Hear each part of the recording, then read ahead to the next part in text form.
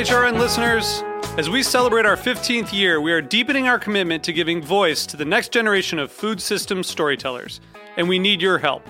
Our internship and fellowship programs help activate new possibilities for underrepresented and underestimated young people through experiential journalism, audio engineering, and production training. Through these unique programs, HRN helps food equity stewards build essential workforce readiness skills that expand their potential and foster economic mobility. Please consider supporting these critical programs.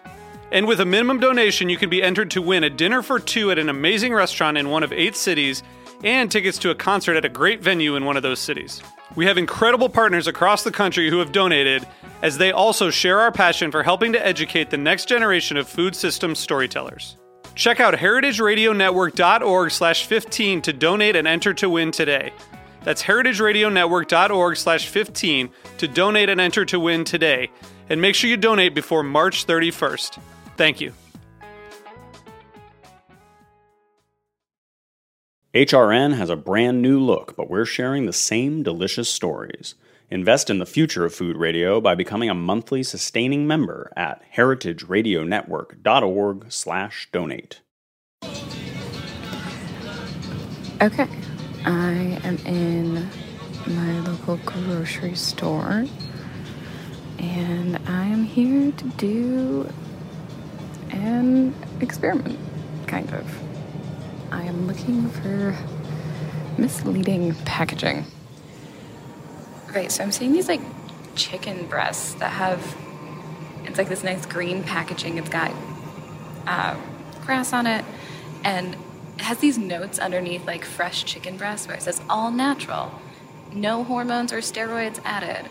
But then they each have these footnotes on them, and then down at the bottom of the packaging, it says minimally processed, no artificial ingredients, keep refrigerated. But like, it's chicken, so like, what would the artificial ingredients be? And then the footnote under that say federal regulations prohibit the use of hormones or steroids in poultry. Which, like, if it's a thing that's federally prohibited, why bother advertising it, right? Shouldn't all chicken have no hormones or steroids added? Confusing. That was HRN intern Brianna Brady browsing the shelves at her local grocery store. She went to investigate what the packaging is or isn't saying about the food within. This week we're looking at labels and how they can mislead us. Some brands position themselves as leaders in health and sustainability with buzzwords and imagery like natural, free-range, and hormone-free. How can companies who are actually using sustainable practices distinguish themselves from the posers? And how can consumers make informed decisions when shopping for food? We'll find out. I'm Kat Johnson, and this is Meat and Three. Meat and Three. Meat and Three. Meat and Three. One meat, 3 sides. Food, news, and storytelling. A square meal. For your ears. Meat and Three.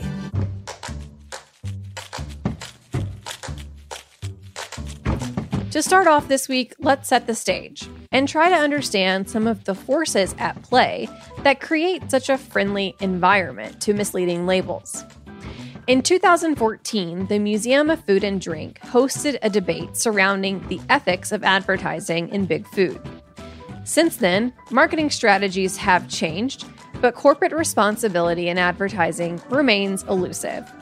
On this panel, experts in market research, consumer advocacy, and public health tried to answer the question: are consumers or manufacturers responsible for what consumers buy?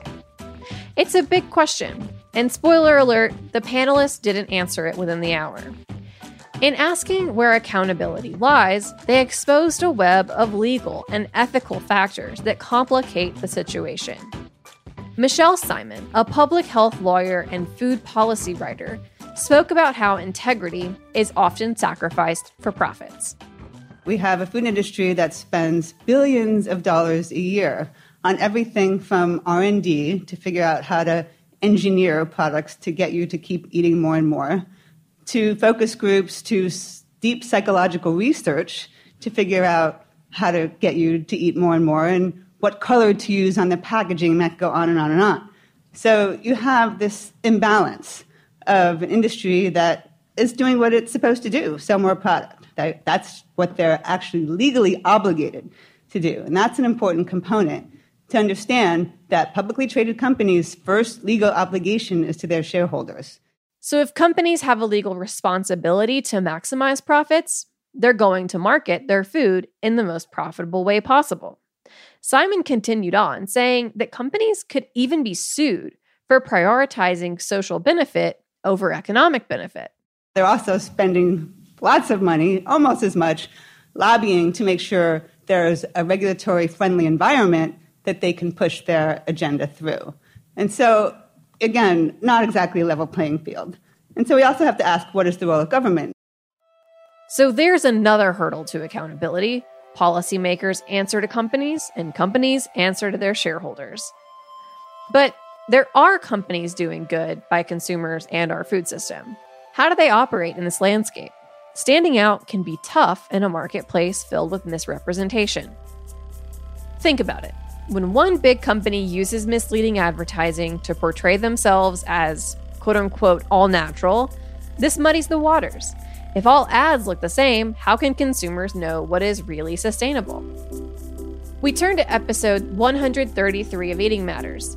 Host Jenna Liu discusses truth in advertising with Leslie Crumple, the mission executive for Organic Valley. Organic Valley is the largest farmer-owned organic food cooperative in the country. Our partners at our creative agency, Humanot, put together a reel of ads and videos by a bunch of food companies showing this beautiful, romantic farm imagery. One of them was McDonald's. It was someone walking up a wooden ladder, picking an apple in the sunshine. Yeah. And it was this moment for us of realizing that the way we had been putting farmers in the center of our marketing, on our package, in stores. Yeah, your farmers are literally, your real farmers are on your cartons, right? Our real farmers are on our cartons. Yeah. All of any ad that you see from Organic Valley, social post with a farmer in it, that's one of our farmers. We don't use models or actors.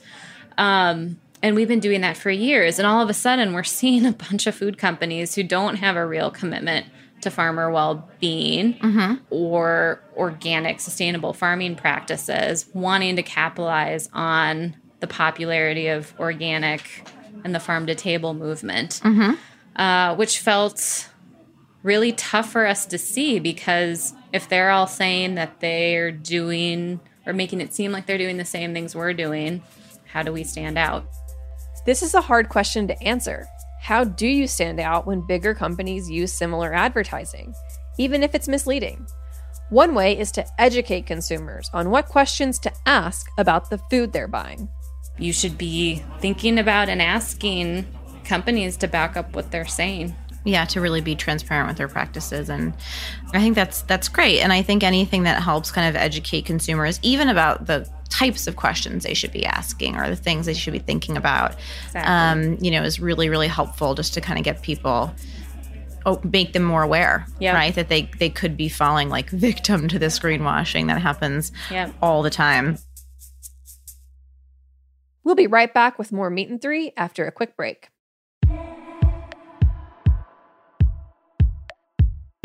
HRN is excited to unveil the new look of food radio. We have a new brand identity and a new website. Our site makes it easier than ever to discover new podcasts and to dig through our archive of over 15,000 episodes. It's been 11 years since HRN started broadcasting food radio, and we've made it this far thanks to the support of our global listening community. It's because of member donations that this show is on the air, along with 40 other weekly shows. Your contributions gave HRN the security we needed to stay on the airwaves during the pandemic, and are allowing us to reopen our studio in Roberta's. Becoming a monthly sustaining member of HRN shows us how much food radio means to you. Become a monthly sustaining member at heritageradionetwork.org/donate. Welcome back to Meat and Three. Now we turn to one of the labels that I personally encounter quite often: natural, as in natural wine. It's everywhere. But what does the term natural wine even mean? Does it mean anything at all? So we know the word natural wine has a problem. It has no legal definition. This is a big problem. That's Antonella Manuli. She runs La Maliosa, a farm and vineyard outside of Florence, Italy. Antonella wants to bring meaning and transparency to the term natural wine by measuring her winery's carbon emissions. She was a guest on HRN on Tour, where she discussed the environmental impact of quote-unquote natural winemaking and what producers and consumers can do about it. I could tell you anything, and you can believe me or not. I can say a lot of greenwashing. I can talk about flowers in the vineyards or bees, whatever, But it's not really the point. It's not just a pretty postcard. It's not just that the wine maybe has 20 sulfites instead of 120. What am I doing to my environment? We need to measure this, and we need a measure that is really recognized by everything. And this is the CO2 emission. Inside CO2 measurement, you find everything. I really think that as producers, we have to be very careful of greenwashing.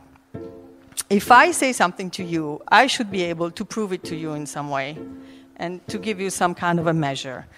We should really start bringing relevant storytelling to the market. Okay, I think natural wine, if it wants to become a more mature product, a more mainstream product, we as producers need to become more critical towards ourselves, more professional, and more rational in a way. And if we are to be transparent, we're really transparent. I mean, give you something that you can verify.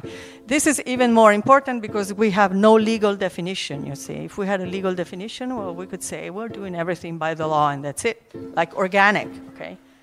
I'm organic, I have a certification, I'm doing everything by the book, okay? But when I also say I'm more than organic, I'm natural, how are you working? The carbon footprints has everything inside. And by this QR code that you can find, for instance, on my bottles, it logs you onto the website, the page where all my carbon footprint calculation is explained. I became the first biodynamic farm in Italy to certify its carbon emission, and this is a work I've done with the University of Siena. And this really was very interesting to me because it was not only an assessment, but it gave me some clear guidelines where I could improve. She now uses a form of regenerative agriculture on her farm called Metodo Corino to not just be carbon neutral, but carbon negative. This means her farm absorbs more CO2 than it creates. To do this, she covers her soil with grass and maintains forests around her farm. Her electricity comes from the sun, and her irrigation comes from the rain. She uses rechargeable electric machinery and chooses grapes that are naturally adapted to the farm's terroir. We had some suggestions from the university, and the first thing they said, we could use a lighter glass bottle. So we lowered by 60 grams our bottle, and this gave us overall of the whole footprint of the farm a 10% decrease, which is really a lot if you think about it. This is something that anybody can do without changing anything else. You can produce carbon in the vineyard, in the cellar, and in the packaging. So you need to look at all sides of your product. If you are a natural wine producer, you need to take responsibility about what you're doing. It's not just a question of taste and quality. The whole storytelling on wine is taste and quality, terroir, okay. Taste, quality, terroir, great. But here we are in natural wine. We should be doing something else. Better, maybe we should inspire the rest of the world of viticulture to start doing something a little bit more consciously. We have an ethical responsibility. And you as consumers, you should really ask for the producers to take this responsibility. Don't just taste the wine, because we should be accountable for what we do in the vineyard. One important thing to note when we talk about a farm's carbon footprint is that the term itself was popularized by BP to shift responsibility for climate change away from large corporations and onto individuals. The future of our planet does not rest on your next visit to the wine shop. Nonetheless, a global shift in winemaking practices, like Antonella is urging, could significantly lessen agriculture's contributions to carbon emissions. And natural wine could become more than just a buzzword.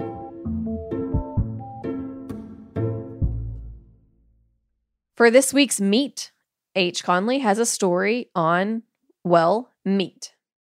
What is good meat, and how do you identify it? For folks who care about sustainability and animal welfare, but also enjoy eating steak or bacon once in a while, knowing where to shop is of tantamount importance. I spoke to journalist Lisa Held, host of The Farm Report and a senior reporter for Civil Eats, to get some answers.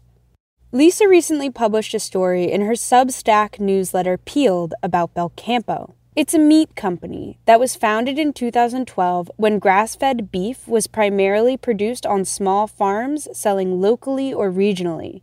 So Belcampo came along and essentially said, we've got $50 million and we are going to take grass-fed beef and we're going to make it competitive with commodity grain-fed beef. Commodity beef cattle spend most of their 18-month lives in feedlots eating some combination of corn, barley, wheat, soy, and sorghum. This is an efficient way to get them to full-grown or slaughter weight quickly with low labor costs. One of the drawbacks of confined feeding operations is the waste they produce.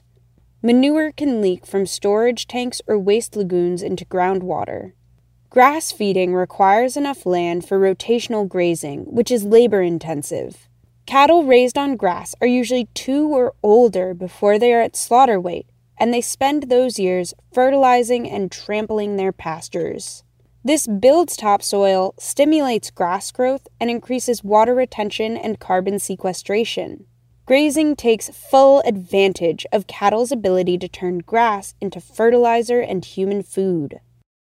Belcampo combined sustainable practices with a vertical integration model that has proven profitable for conventional meat companies like Tyson. They own the farm, processing plant, butcher shop, and restaurant. And so along the whole supply chain that we are the company that is raising and processing and selling you this high quality grass-fed beef and other meats. They grew past the capacity of their 27,000-acre farm, so they created a network, bringing on other farms with similar practices. But at the end of May, Evan Reiner, a former butcher at the Santa Monica Belcampo, started posting videos to his Instagram story. He showed packaging that suggested Belcampo was mislabeling meat. Some of it was grass-fed from Tasmania, some from U.S. farms outside the Belcampo network. And then there were also some just legitimately commodity corn-fed beef packages that he showed on camera. And essentially what he said in the videos was that not only was Belcampo selling this meat that wasn't coming from their farm or their network, but that they were labeling it as their own meat and selling it in the meat case at the same premium, organic grass-fed prices. Belcampo put out a statement confirming that they had been selling outside meat. It said the Santa Monica location was breaking policy by not properly labeling it as such.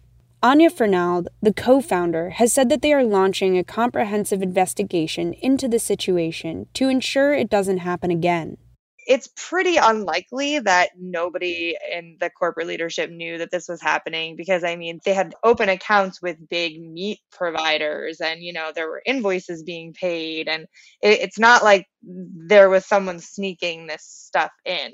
There's got to be a paper trail at a company like that. Many meat companies have had supply chain issues throughout the pandemic. What may have been an attempt to avoid low inventory could end up eroding the trust consumers have in sustainable meat producers. The scandal could be used to fuel that narrative, even though countries like Australia and New Zealand have huge grass-fed industries.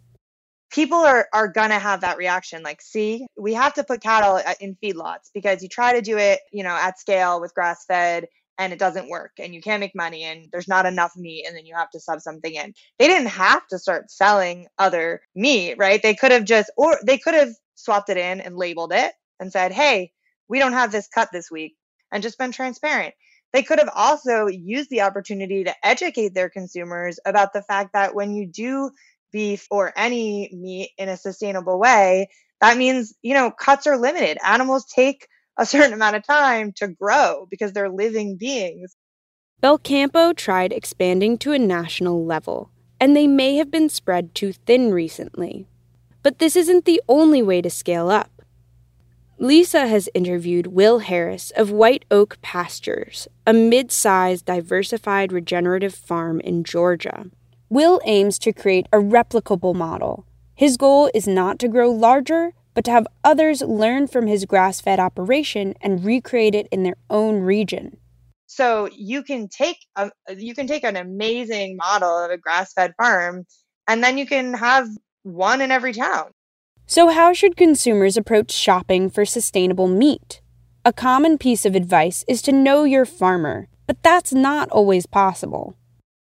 A big part of finding good meat is just finding people who will tell you exactly where it comes from. If a company won't get specific about their sourcing, you should wonder why that is.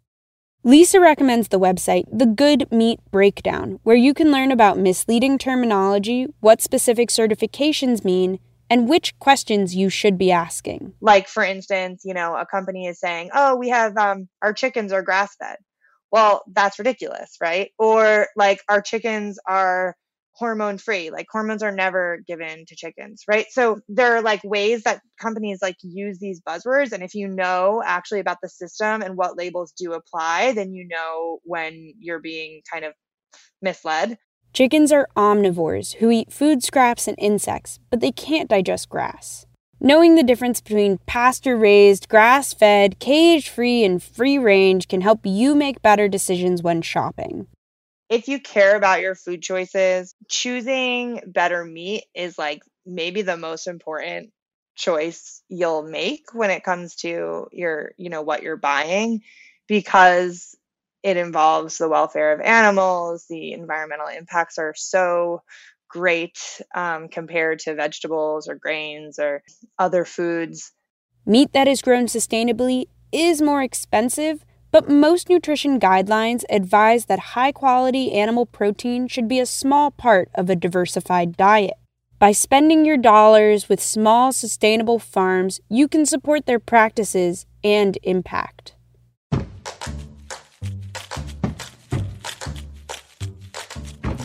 That's our show. Thanks for listening.